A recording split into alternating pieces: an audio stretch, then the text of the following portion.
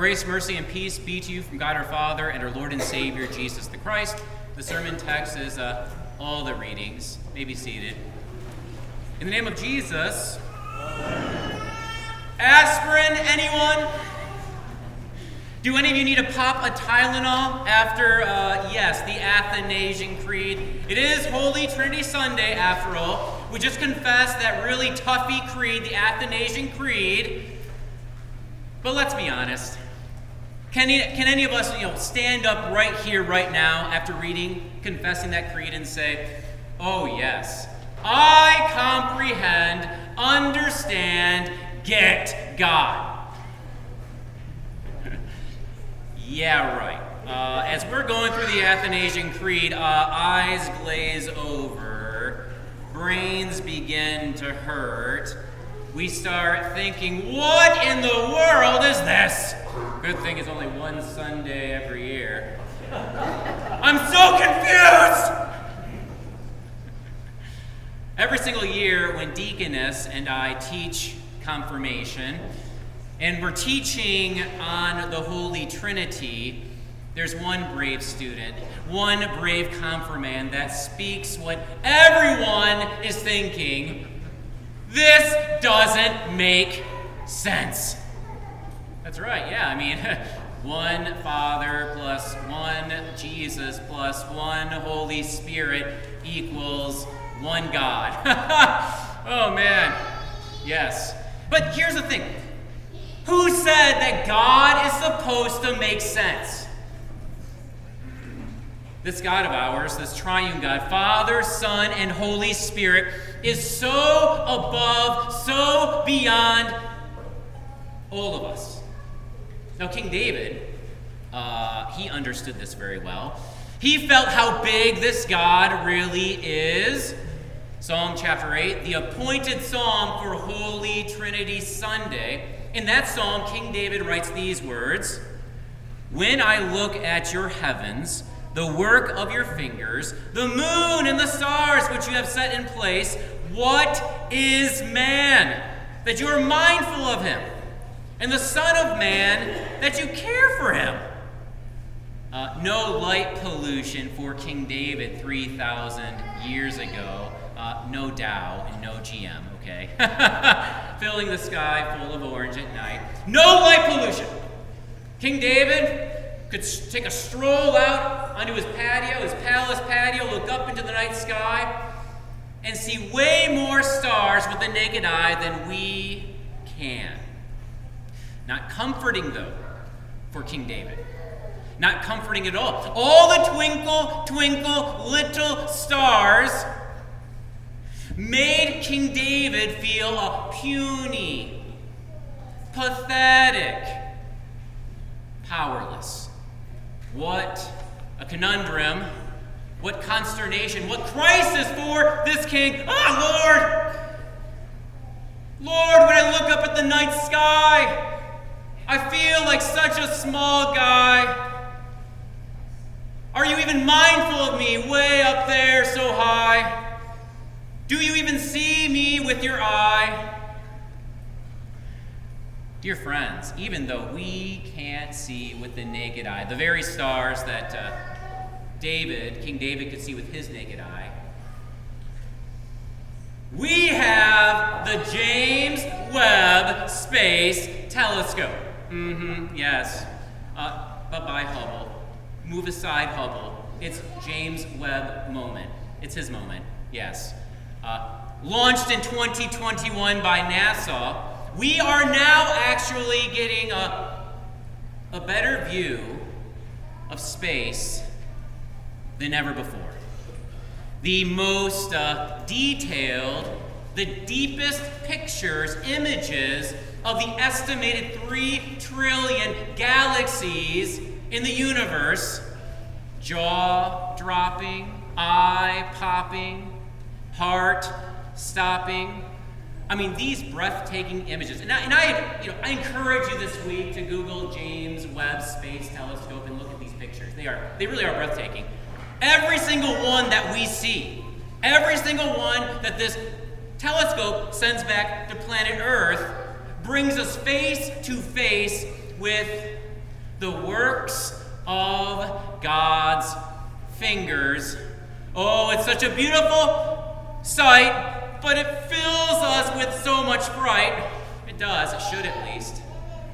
Just like it did for King David. King David, he reigned and ruled, over a couple hundred square miles of land in the Middle East. But this king, the King of Kings, the one true God, reigns and rules over every square inch of planet Earth and all of the universe. All of the universe. He's in every nook and cranny of the universe. And this universe keeps getting bigger and bigger and bigger with every single picture that the James Webb Space Telescope sends back to planet Earth. And as the universe gets bigger and bigger, we get smaller and smaller. Lord, what are we to you in a galaxy, in a universe so big? Are you even mindful of us? Do you even care for us? Are we tinier to you than ants are to us? Do you even see me struggling with my depression, my loneliness, my mental health daily? Do you even see all the dysfunction and the brokenness in this country? Do you see all of my fears concerning my future, my faith, my finances, my family? Do you even see what's going on around me and with me and in me? You probably have so much better things to do, so much more pressing matters to take care of in this universe ASAP. It's hard for me to believe, God. It's hard for me to believe that you, who are so above, so beyond any of us, would care for anybody, would be mindful of anybody.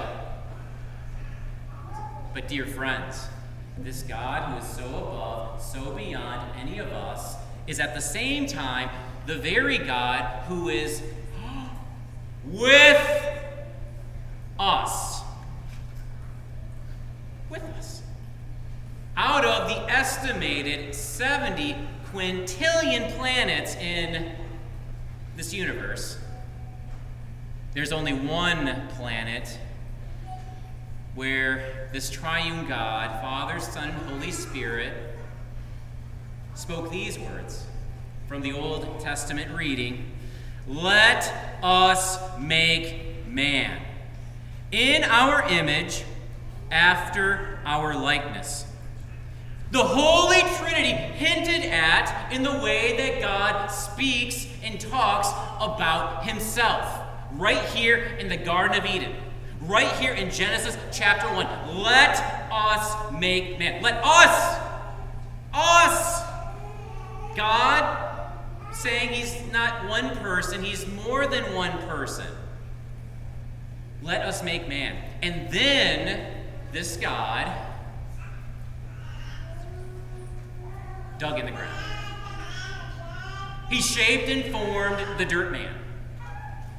Breathed his life into the nostrils. Behold, Papa Adam. Behold Adam, a living human being, the first one in the history of the world. Handcrafted by God, handmade by God himself, to represent him on planet Earth, to reflect and image his goodness, his grace, his glory around the globe. But no stopping with just Papa Adam. Every single human being is handmade by God. As King David says in another psalm, Psalm 139, "For you formed my inward parts, you knitted me together in my mommy's womb." Look to the left, look to the right, look behind you, look in front of you. God's handiwork is all around you. And when you wake up in the morning and you look in the mirror, you are staring at God's handiwork. Even when your hair is all over the place, like mine is, okay? I kind of look like a mad scientist every morning. You can ask Ruth. Even then, I'm looking at God's handiwork. And so are you. No human being repeatable. Each one of us, God's unique, one-of-a-kind masterpiece. And God doesn't just, create us and say, well, catch you on the flip side. He creates us, and he also cares for you and for me. He's a hands-on God. Hands-on from womb to tomb, opening his hand and supplying all that we need for this body and life. Nike shoes, Ralph Lauren polos, Starbucks Americanos. But, all of that stuff can't keep us alive forever. Our God is mindful of this. He is mindful of what we lack more than anything else in all creation, and that is salvation. And he delivers the goods. No long distance saving us. No, he doesn't play that game. When it comes to salvation, no long distance. When it comes to salvation, he comes right to us. 2,000 years ago, the angel Gabriel had a little chit-chat with King David's many greats grandson. You remember this conversation well, I'm sure. It's why we have Christmas. 20 through 23 of Matthew chapter 1. Joseph, son of David, do not fear to take Mary as your wife, for that which is conceived in her is from the Holy Spirit. She will bear a son, and you shall call his name Jesus, for he will save his people from their sins. All this took place to fulfill what the Lord had spoken by the prophet. Behold, the virgin shall conceive and bear a son, and they shall call his name Emmanuel, which means God with us. The one whose fingers made everything that the James Webb Space Telescope is sending back to planet Earth, those images. The one whose fingers played in the dirt and made Papa Adam. The one whose fingers created you and me in our mommy's womb. That very one now has fingers himself. 10 to be exact. Yes, God has become man, fully human, bone of our bone, flesh of our flesh. God wears our skin. Behold Jesus, Jesus, Jesus, Emmanuel, God with us to save all of us. And that is why Jesus takes the plunge. That's why he does a cannonball in the Jordan River. Splish splash in that river. Cousin John, of course, baptizing Jesus. And when the water flows down his face, the heavens crack open, the Spirit dove descends on Jesus, and then the Father breaks out with such joy, "This is my beloved Son, with whom I'm well pleased." There's the Holy Trinity, folks. Father, Son, Holy Spirit going public as one God, three persons. Going public with his saving mission, not to Mars, but to men. Going public with his view of every single man, woman, child. Totally, utterly for them. Totally for you, totally for me. Totally for everybody. There, Jesus on the banks of the Jordan River, dripping, soaking wet. He's there to take his stand not against humanity, but to take his stand with humanity, to be by our side forever. It would cost him everything. Worth it. You're worth it to him. So am I. Nothing, no one can derail, deter, distract Jesus from his mission of saving you and me, saving sinners. So he climbs out of the Jordan River, dripping, soaking wet, loaded with the world's sin, loaded with all of our rebellion and our high treason, loaded with our competition mentality and our comparison game, loaded with our put-downs and comebacks, loaded with our holier-than-thou attitude, loaded with everything. All that separates us from the Father. And he walks to the cross with joy, so much joy. And there at the cross, his hands are nailed to wood, and then he cries out what we should, those heart-wrenching words from Matthew 27:46, my God, why have you forsaken me? Jesus is abandoned by the Father on the Friday we call good. Now wrap your brain around that one, why don't you? God abandons God. God turns his back on God. I need an aspirin now.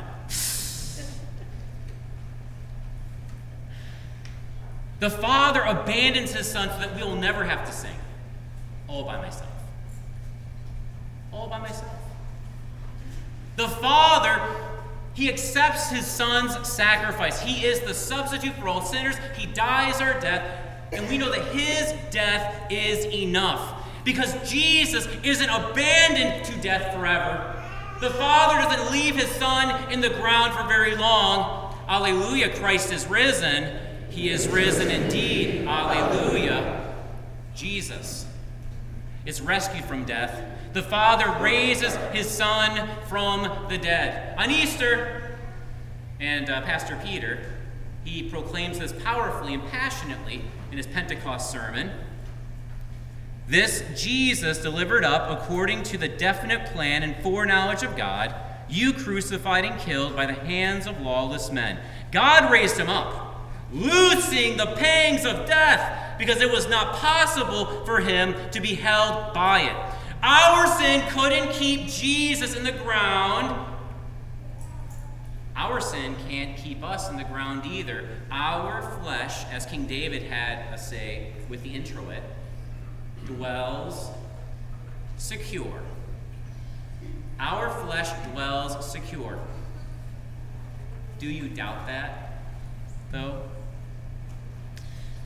Have you had your questions about this? Do you feel like when God looks at you, all he sees is an ant, a worm, insect? Are you thinking that God doesn't really see you as you struggle, as you weep, as you grieve, as you have all this worry and anxiety, fretting and fuming over the future?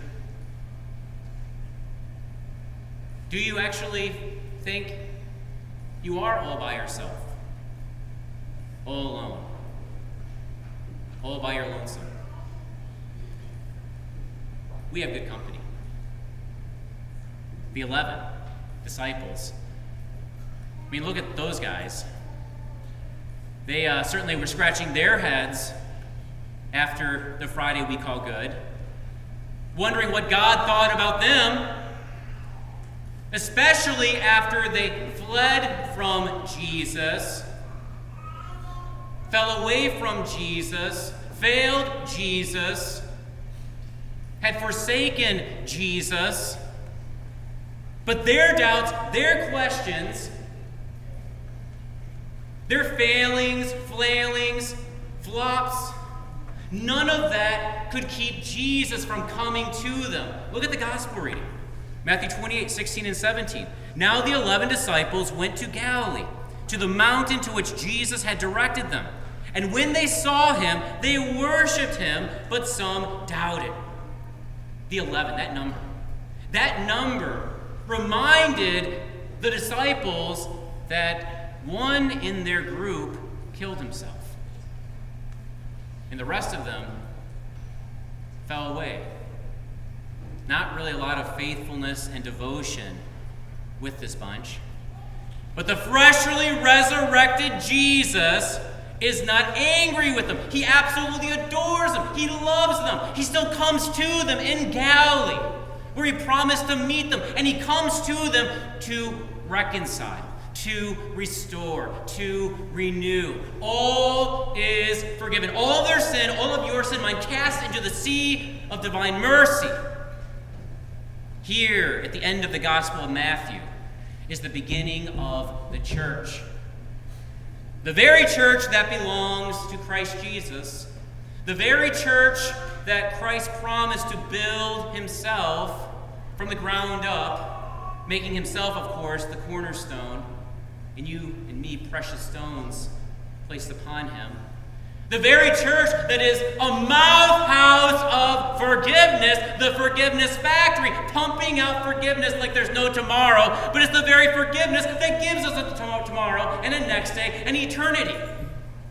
The very church that can't be defeated and destroyed by the gates of Hades, the devil and his demons. The very church that is the home of this triune God, Father, Son, and Holy Spirit. The very church that is so big that every guy, every gal, from every nation can be squeezed into this church. And so the invitation, all authority in heaven and on earth has been given to me.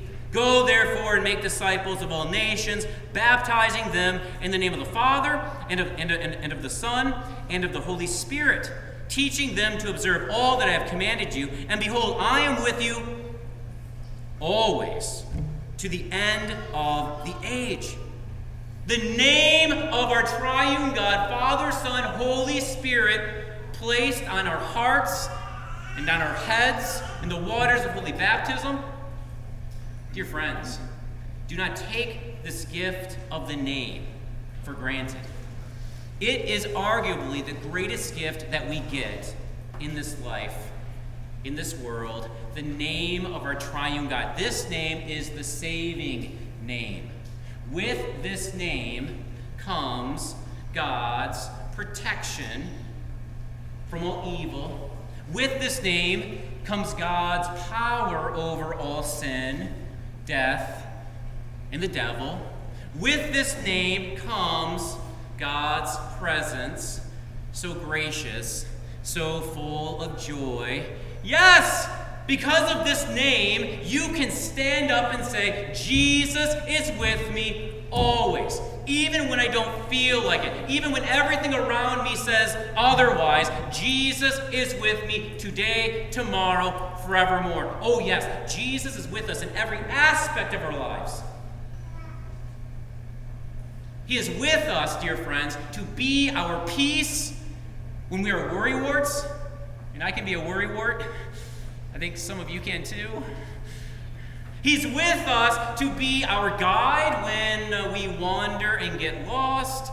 He's with us to be our rock when our relationships are fractured and fail and fall apart. He is with us to be our light when the darkness surrounds us. He is with us to be our life when we are sick, suffering, dying. And this God who is with us comes even closer to you and to me.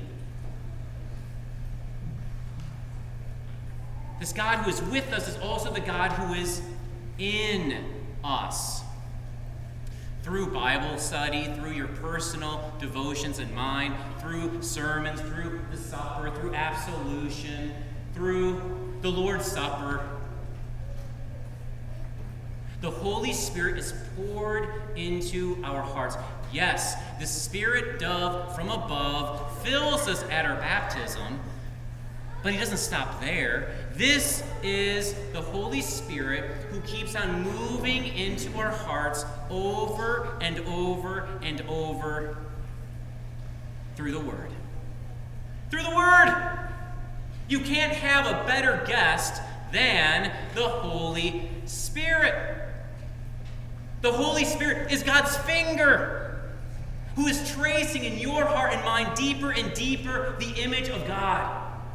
From the inside out, the Holy Spirit is transforming us, making us brand spanking new. More and more, we are becoming the masterpieces that God created us to be. His people.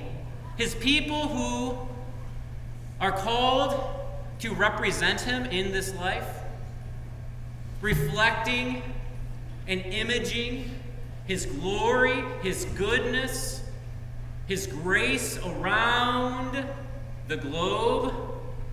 No matter the images that we get from this James Webb Space Telescope, and there are some pretty awesome images, okay? Check it out this afternoon. Pastor's orders. What our Lord is doing in us and through us, so much more beautiful. So much more gorgeous. The prettiest ever. We may not be able to get God, but he gets us, and he is here to stay. Alleluia! The triune God, Father, Son, Holy Spirit, who is so beyond, so above, descends to dwell with us as one of us in love and makes his home in us by the work of the Spirit dove. Is our God, Father, Son, and Holy Spirit mindful of us? More than mindful. Merciful. It doesn't make any sense. It doesn't. But it's the truth. Believe it. Believe him, Father, Son, Holy Spirit, and have yourself a happy, merry, Holy Trinity Sunday. Come soon, Lord Jesus. Amen.